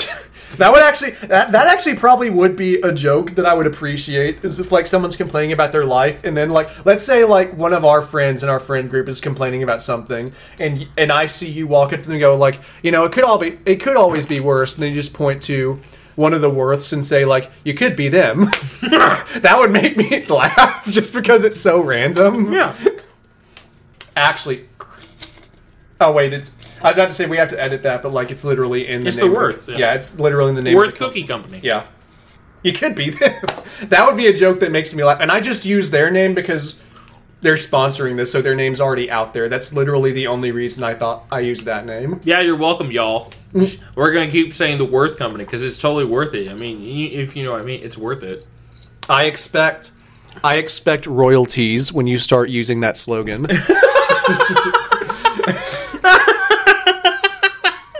And we know you're going to be listening to this podcast. Yeah. As you're sitting there in your truck at work. Breaking the fourth wall here, huh? Yeah. Pretty great. Dude, that fourth wall's been broken for a while. I know, right? So, But humor. Yeah, so different kinds of humor and, like, funny joke. The thing that makes them the most difficult is a bad joke can be funny if you recognize that it's bad. Yeah. Like, that is something I love to do. If like, you understand, like, the joke's supposed to be bad, and they understand their joke is bad, it's kind of funny. yeah, like, it's that, like, it literally happens with me all the time. You've been there for it, where I just say something, and everyone just, like, they try We not... just look at you and just like, it's funny, but stop, Yeah. Henry. Well, not even that. It's like they start laughing at something I say, and they're kind of ashamed that they're laughing because they know it's not funny. Because they know it's not actually funny, and I know it's... Yeah, exactly. Dude, that's a perfect example. Just looking at Matthew and going, Business. Dude, Matthew was at Young Adults last Friday because... I saw. Yeah, because Norel was...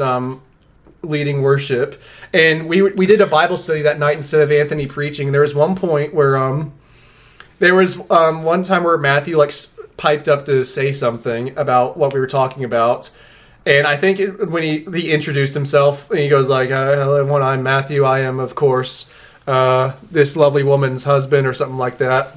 He's talking, and then a couple of people just go, "I love you, Matthew," in the group. And as they're doing that, they're like, "Matthew, you're awesome." Matthew's just like, "Oh, thank you." I just go, "Aha!" And he was like, dang it, Henry. Well, he did the thing where he tried not to laugh, but he did laugh. He did the whole smirk of trying to hold it in. Yes, he did the try to hold the smirking thing. But yeah, everyone's just going like, "Matthew, you're awesome." I just go, "Aha!" And I did it super loud. I go, "Aha!"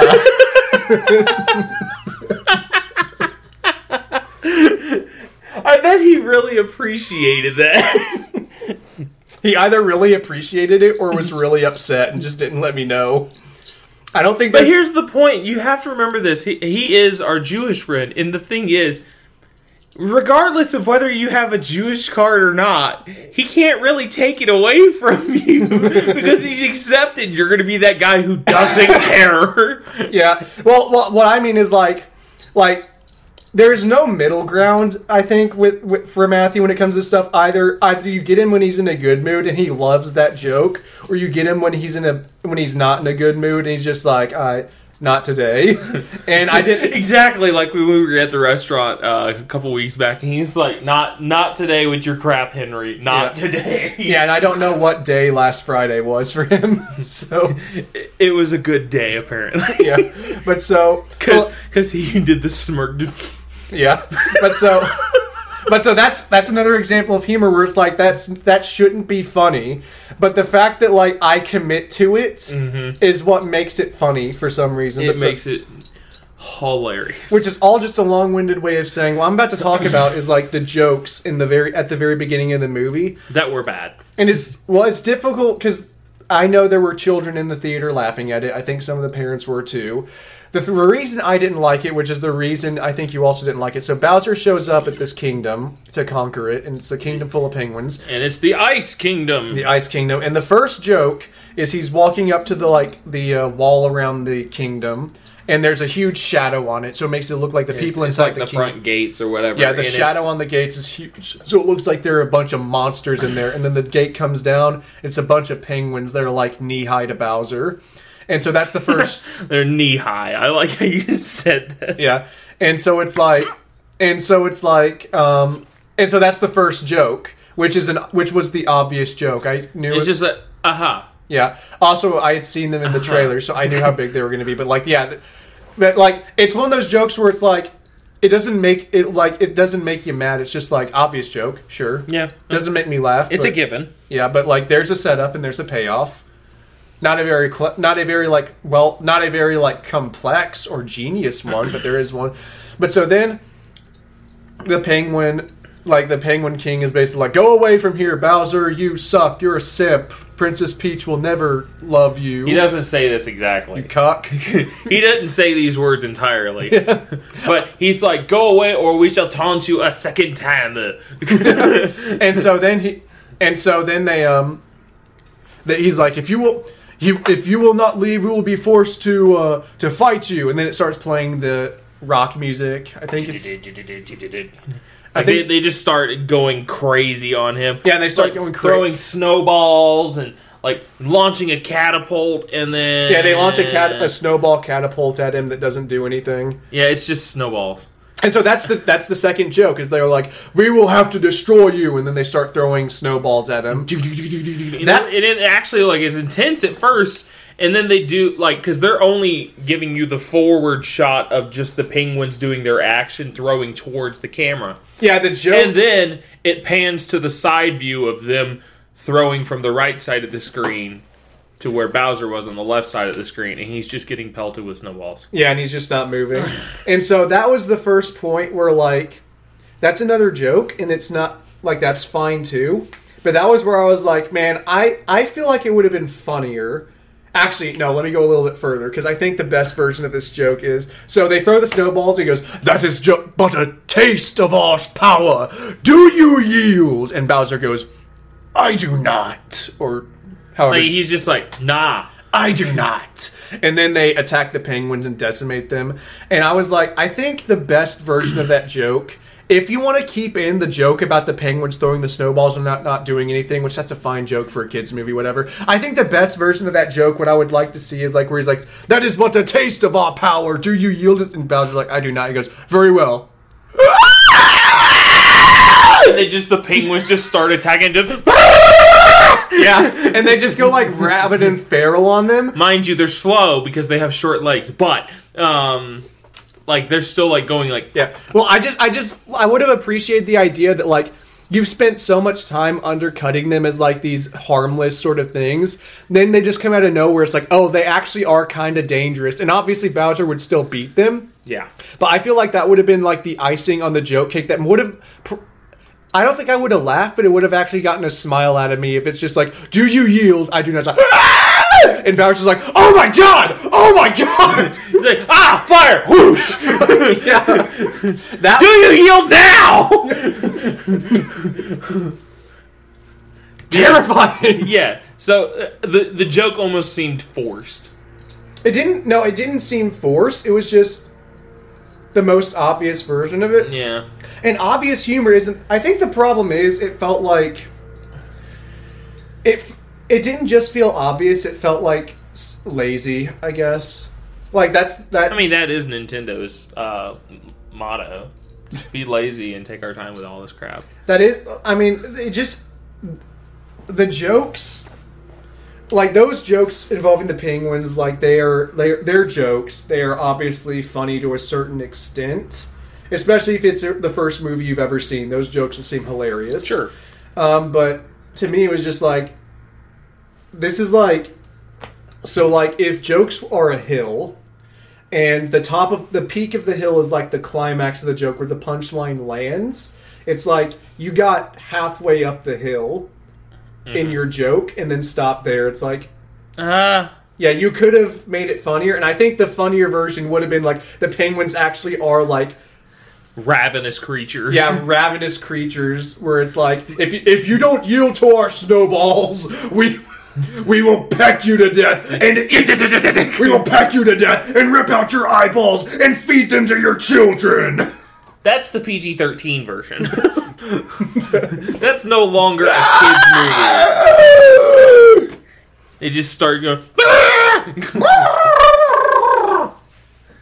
Also, I had made mention the other night, the inside of a penguin's mouth. You need to look that up right now. No. Just so you understand like what I was talking about. You can look it up. Okay.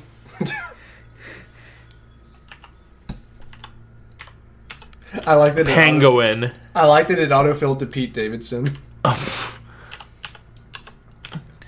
It's a very horrifying look.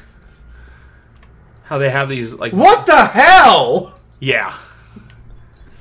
There's these like little barbed hair looking deals on the inside of a penguin's mouth. Dude, this is the image that I remember. Dude, those are like, that's horrifying. Dude, those are like bloodborne enemies. Oh yeah, yeah. They are not friendly. So the idea that dude, talk about a wolf in sheep's clothing. Exactly. Penguins are actually not to be messed with.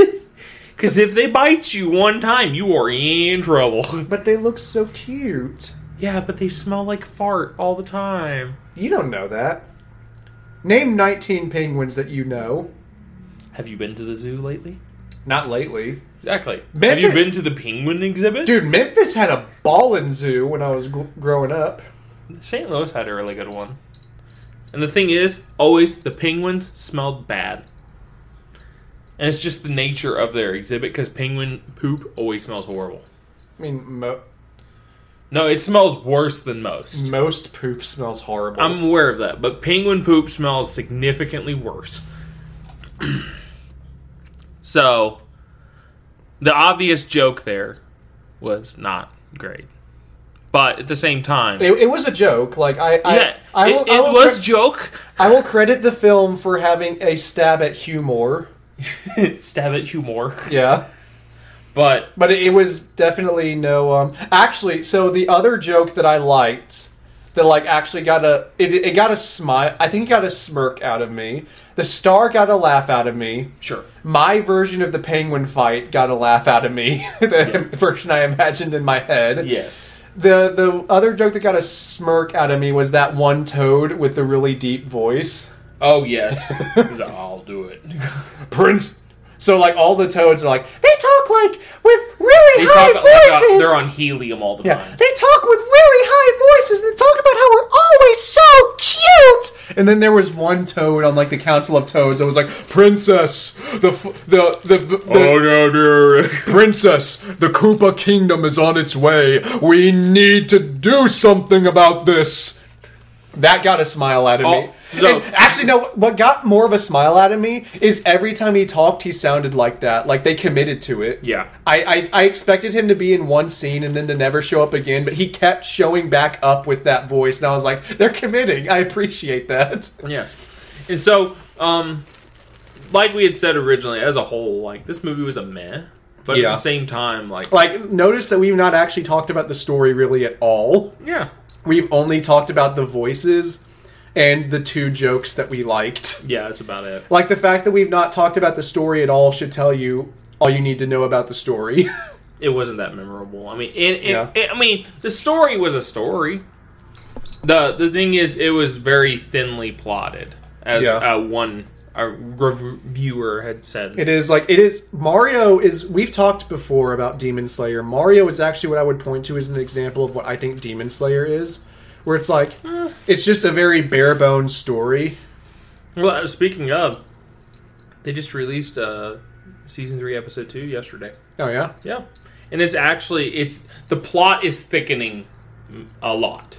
The plot is thickening. Yeah, thickening. Yeah. Which is not a slight against Demon Slayer. I think Demon Slayer is better than the Mario movie, but the Mario movie is like actually a good example of what I think of when I think Demon Slayer, which is like really just bare bones story. But Like not a whole lot to talk about story wise. It's really all the stuff around the story to talk about. that is the thing I have noticed also about Demon Slayer. Like, it's not about the reason why I feel it is as successful as it is because of how visually stunning it is. It's the visuals, and I think like it's not bad to be a bare bones story. I think that's part of the reason Mario's doing so good right now is because when you've got a story that is as like so stripped down and basic as the Mario movie, that's going to appeal to a lot of just normies. Yeah. That's not going to translate to like a super big cultural footprint, which I've noticed with Demon Slayer. Like, I think I watched Demon Slayer season 1. I know I watched season 1. I watched it. I saw the first movie in theaters, and part of the reason I think is because there was so much hype around it. I checked it out. I felt no drive to check out season 2 or 3, and I think that's partly because like it's basically left the cultural sort of conversation. Yeah. Like, it is just a stand. Like, 3 years ago, Demon Slayer was the biggest thing ever. Yeah. Everyone knew what it was. Like, it was... We talked about it on stream. Demon Slayer, in, like, 1 year, the manga outsold all of Attack on Titan, which is insane. At one point in time, it was the top 22 best-selling manga volumes. Sure. Yeah, there was only, like, one volume... the top 22 spots were Demon Slayer. Oh, I see and what you're saying. The 23rd spot was a One Piece novel. Yeah. Was a One Piece manga. Of course, it was One Piece. Yeah, but yeah, so that's what I mean. So like, a story like Demon Slayer's or Super Mario's, like, it's sort of like Star Wars. Like, I've talked about how Star Wars: A New Hope has a very bare bones story. Yeah, which is kind of why like A New Hope. Like, Star Wars Episode 4 isn't usually the Star Wars movie anyone that, like, will point to that they want to talk about. Yeah. Like, it's usually Empire or Episode 3. Yeah, it's Empire. Like, they either want to talk about Empire, they want to talk about the Emperor's throne room in Episode 6, or they want to talk about Revenge of the Sith. And that's not to say that Episode 4 is a bad movie, but, like, its cultural footprint is much smaller. It was more like the backstory. Like, not the backstory, but it was more like setting the universe is what it was. Yeah, well... And then you really get into the storyline in Episode 5. Yeah, and that's what I mean, because, like, there's just more to talk about There's just more to talk about once you get past Episode 4, because Episode 5 is where you get into all of the fall and rise of Anakin Skywalker and the triumph of Luke over the temptation to fall into his father's mistakes of going to the dark side. That's where all of the actual, like, super weighty and meaty thematic plot stuff starts. And that's the reason that I like Star Wars. Like, the reason I've not really touched the expanded universe, and I mean the old one, not the new one. You're talking about Legacy Universe. Yeah. The reason, like, I never really touched that stuff outside of Legacy, which I did give that a shot, was because I wasn't that interested in the universe. I consider myself a huge Star Wars fan, or at least I did at one point, but it wasn't... But before Disney. Yeah, it wasn't the universe I was there for. Like, I don't care about Mandalorians, really. I don't really care about, like, what happened... Dathomir. Yeah, I don't care about Dathomir or the Night Sisters or any of that. Like, I'm there because I'm super invested in the... Question. Cad Bane. Yes or no? Don't care. He was in Clone Wars. I know. So I did watch Clone Wars. I remember not liking Cad Bane. Okay. But I think my opinion would be different now. I didn't like him. I know exactly why I didn't like him when I first watched it. Because when I first watched it, it was when I was like 10 years old, and I thought it was really gay that a bounty hunter with no Force abilities was beating Jedi. I was like, that's ridiculous. The Jedi have the Force; they should be fine. So I was really annoyed that he was beating the Jedi. My opinion might change now if I went back and rewatched it. Mm-hmm. But I just remember when I was a kid, I was like, I don't think Cad Bane should be able to do this good against Jedi, and that's what annoyed me about him. Did you see that he showed up in one of the shows recently? Yeah, he was in Book of Boba Fett. That was Okay. that was embarrassing. Yeah. That was embarrassing. I didn't remember which one he showed up in. I mean, from a visual standpoint, I think he was pretty accurate I don't. from the facial stuff. But So, what I'm gonna do, Luke, Cad. Oh, did you listen? Did you watch any of the clips of him? I've not. So, dude, I don't know what they did to his voice. We actually need, since you brought this up, I need to show that to you. So, Yeah. obviously, here's Cad Bane. Mm-hmm. Uh, I did listen to another podcast with what's his name? Sam Witwer. Yeah. So here's the thing I don't like about Cad Bane, and this I noticed this immediately when I watched. Is he supposed to be that race, the Duros? Yes, he's supposed to be this race. His head is significantly smaller. Exactly, his head is not the right size, which in the animated format it actually works better because I can see how his head would fit into that hat. Yes. Not there. His head is not the right proportion there. Well, you can look at it right here and see that it kind of comes up, and then you're like, okay, it comes out a little bit on the top of the hat, where here it's just like that sucker's form fitted to his head. Yeah, and also, And that's a human head. Also, look at the shape of this one's mouth. Look at the shape of that mouth, and then look at the shape of this mouth. It is not thin enough, which is something else. Disproportionate. Yeah. Now that you mention all this stuff, I'm like, okay, now it all makes sense. Yeah, that is what I noticed immediately when I saw the screenshots, because I didn't watch Book of Boba Fett. I value my brain cells too much. Exactly. But I saw the screenshots of it, and I saw that, and I was like, what? How? No, this is what he should look like. Yeah, he should look like that. Yeah, that's a really good picture. And let me show you something else. So, have you watched Rebels? A little bit, not a lot. So, here is... I think you know this guy, right? Yeah, he's the Inquisitor. Before I do that... He's the head guy, and he has a double-bladed lightsaber that's on the gyro. Yeah, and obviously he is this race, Yes. He's that race. From Utapau. Yeah, this is the Grand Inquisitor in the Obi-Wan Kenobi show.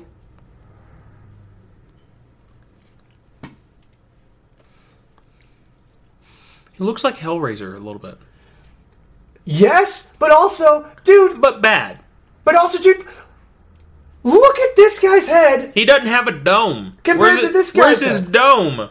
And dude, I am so tired of talking to Star Wars simps. Because I remember bringing this up in Discord about this, and people were saying, oh well, they couldn't do that. They couldn't do this design because that would have been too much makeup, and the actor wouldn't have been able to be mobile. I'm like, stop simping for this absolute piece of crap company. Literally, it's a prosthetic. That's all it is. They Yeah. just put a prosthetic on his head and it would have been fine. Lucasfilm is not going to have sex with you. Stop simping for them. Exactly. She's never going to notice you, my dude. Kathleen Kennedy does not want you, you incel. Dude, you got me off on the Star Wars kick again. Yeah, that's bad. Yeah. That's really bad. Yeah, I don't know what they were thinking. I don't know why they thought that was Oh, okay. no, I know what it is. They weren't thinking. No, I'm sorry. I do know what it is. You're right. I do know what it is. They knew that the people watching Obi-Wan Kenobi would be made up 50% of these sycophants who say, I recognize that character. I know that thing. And the other 50% of people, like me, who look at the thing and say, wow, that looks terrible. That's wrong. That looks nothing like it should. The sycophants who lap it up are going to be like, oh, stop criticizing it. You can't enjoy anything. I'm like, well, I'm going to be honest, dude. After the sequel trilogy, I don't feel a whole lot of need to give Lucasfilm good faith on anything. Yeah. I don't feel the need to simp for them or defend them. By the way, if you're gonna make the argument that making the Grand Inquisitor or Cad Bane look accurate to the alien races that they're supposed to be, if you're gonna say that would have been too hard in live action, guess what? They could have just not been in the TV show. They could have just not been there. They could have saved money. You could, in fact, especially in Obi-Wan's case and Boba Fett's case, you could have just not made the show. Yeah. I hate Star Wars. I'm already changing my mind. Like, I'm not a Star Wars fan. I refuse to claim that label anymore. I hate Star Wars. I'm a Star Wars fan pre-Disney. I don't even want to... Dude, Star Wars has been like... Just the name is tainted. It is. And I believe, which the point you had made at one point in time, George Lucas sold the company for $4 billion to Disney. You could not get that money back. Yeah, that no one's buying it for $4 billion anymore. At most, one. At most, yeah. Like, I would not be surprised. And actually, I would not be surprised at all. There are probably a lot of, like, investors or bankers out there who just, like, they know what Star Wars is, but they don't pay attention to it. So they could be tricked into buying it for $1 billion. They're like, it's Star Wars! Everyone likes that! And then once they, like, have it and they're trying to release stuff where it's like, why doesn't anyone like it? It's like, What is a family-friendly way for me to explain to you what has been done to this rotting corpse of a franchise? What's a family-friendly way for me to tell you of the untold desecrations that have been done to this once-beloved IP? You just want to look at them and be like, okay, this is the most family-friendly version of I can do. You ever heard of the movie The Birth of a Nation? That movie's about the KKK. Okay? We have The Birth of a Nation. Star Wars is black people to The Birth of a Nation. That's what they've done. Everything. Everything derogatory, mean. As far as lynching, stringing them up, hanging them from a tree. It's that clip of Adam Driver from that one movie. Yes! Keep running! that low down, no good spirit. And they just keep driving you spear chucking. Yeah, I didn't want to say the chucking part because I don't want that to get clipped. That's an amazing clip. It is. I love the fact that he committed so hard to it and didn't care. And what's even more amazing is, if you watch that clip anywhere on YouTube, the top comment is always some version of the joke. Yeah, that wasn't actually in the script. Adam Driver just got mad at someone on set, and we just kept the cameras rolling. To be honest, though, Adam Driver, though he was given a crappy part in a crappy movies. Oh, it's not his fault. Like, he's a good actor. He's a really good actor. Yeah. Dude, I love those jokes, if I could bring you back to that one for a minute. I love the joke that's like, where you take George Lucas from one interview and you just put the subtitles on there that say, like, yeah, the ending of the Obi-Wan and Anakin fight wasn't originally scripted like that. Ewan McGregor just got mad at Hayden and cut off his legs and set him on fire, and I decided to keep filming because I thought it looked so cool. Hayden hasn't walked the same since. Ewan and Hayden got into a fight that ended with Ewan setting Hayden on fire, and I just thought it looked cool, so I kept going. I just thought it looked cool. There's also a version where, you know, the scene where Count Dooku comes got out. his arms. cut off or whatever? No, not that. Well, you could do a version of that too, but the version where he walks out and he does the flip off the balcony onto the ground. Oh, yes. There's a version of that where it says, in the original script, we had just written it for Christopher Lee to walk carefully down the stairs since he was so old. But when he got to set, he just did a triple backflip off of the balcony, and we decided to keep it in because it looked so neat. I didn't realize there were so many of those. Yeah, it's literally just take anything that happens in a movie and just make it into that meme. Speaking of where they actually did that, Leonardo DiCaprio in Django Unchained. Yeah, I know the where story. he broke the glass in his hand. They kept it. Yeah, that was a real thing. It was dude. I know one.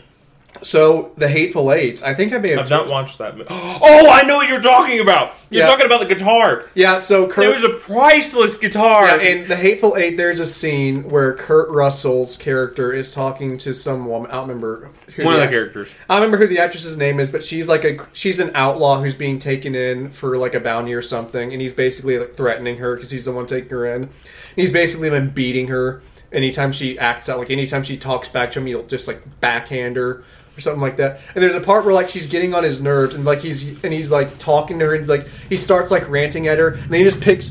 Oh, because she's like playing a guitar or something. He's getting annoyed by her playing the guitar, so he just takes it and just smashes it against a pillar right next to her. And the actress, you can see, this is in the final cut of the movie. Like he grabs it, goes, and the actress goes, like wait. And he said, and then he smashes it, and she like goes and she looks off screen and goes, wait. What? And what the reason for that? They had a prop guitar, and the prop guitar was not in the screen at the moment. Yeah, it was the priceless one from a museum that was worth. I think it was $200,000 to $500,000. It was a guitar worth hundreds of thousands of dollars. It was an antique they'd been borrowing for the movie, and Kurt Russell did not know that they had not switched out that guitar for the prop yet. So he took the priceless antique guitar and smashed it, and her reaction in the film is that actress looking at the people off screen like, wait, that's the wrong one! No! No wonder that movie didn't succeed. I think it did. It made its money back. Barely. It had to pay for a priceless Steinway, and I don't know. Another movie that they did that with, where it was the scene was not scripted originally that way, was Dark Knight when they were blowing up the hospital. Oh, is that? I think I heard when Heath Ledger was pushing the button, he was walking out, and then he was like, "What the heck? The explosion's not working right." He was remaining in character because the explosions were not working correctly, and he started like messing with the button, and then it started exploding in, and that's when you see him like jump a little bit and then jump into the bus. That is an actual like ad lib right there. So I knew that was a thing, but my understanding was that all of those explosions had been CGI. So it wasn't him reacting to like explosions going wrong. That was just an idea he had while he was walking to be just fiddle with the button. And then then his idea was like they'll know to put an extra thing in post. I heard it was like they actually demoed a building. I don't know either way. But I also know I don't know which movie it was. It was either Dark Knight or Dark Knight Rises. Christopher Nolan accidentally broke one of the only like 7 IMAX cameras that are in existence while filming one of those 2 movies. Rises. Okay, yeah, he was filming a chase scene, and the Batmobile accidentally like smashed into one of the IMAX cameras they were using. No, that was actually Dark Knight, because that was the scene where the Joker was in the slaughter. Yeah, it was something like that, and there were like only 7 of those cameras in existence, and thanks to Chris... My bad, it's not slaughter, it's slaughter. Yep. Dang it. And so thanks to Chris Nolan, we're down one. One very priceless camera. There's another one. Chris Nolan again. I think we've talked about this. I don't know if we ever talked about it on air. Obviously, Oppenheimer is a movie he's making about the creation of the atomic bomb. Mm-hmm. And he set off a practical explosion. He set off a practical explosion of magnitude similar to the actual atomic bomb. Oh, I did not know that. Oh, did you not hear that? No. Yeah, they didn't use CGI. I don't know how big it was, but like he basically replicated the first atomic bomb's explosion with an actual bomb for the film. He did not use CGI. And I remember right after that came out, there was someone posted There was a nuclear fallout. someone posted a screen cap from Wikipedia, the Wikipedia page about like nuclear warheads. And someone had edited it. The Wikipedia page said there are like currently 7 countries that currently have nuclear capabilities, and those countries are like the United States, the United Kingdoms, China, Russia. I'm gonna make up the other North 3. Korea. Yeah, North Korea. I'm gonna make up the last 2. It's like Japan, Japan. Let's say South Africa or something, and Christopher Nolan.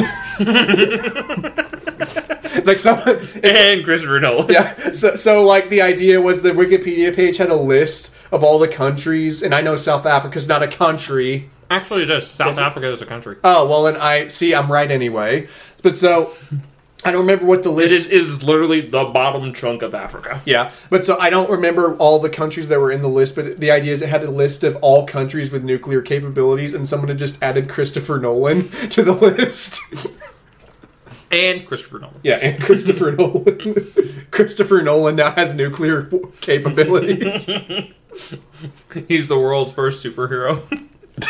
It's just nuclear capabilities. But yeah, so there's the fact that we have all these like practical effects now, and the fact that Star Wars has been, as you said, bastardized. I didn't use that phrase, but I know that at some point today I used the phrase bastard, so Oh, yes. You used it with Jeremy Clarkson, Yes. what was it? I don't know how to tag back to where we were. I'm Well, just trying to find. I don't think we need to, because I'm going to transition us now. Oh no. So you ready for an outro? Yeah. Thank you for tuning into this episode. Thank you for tuning in always, and thank you to our sponsor. And hopefully next week you get to experience more fun and shenanigans. Woo! And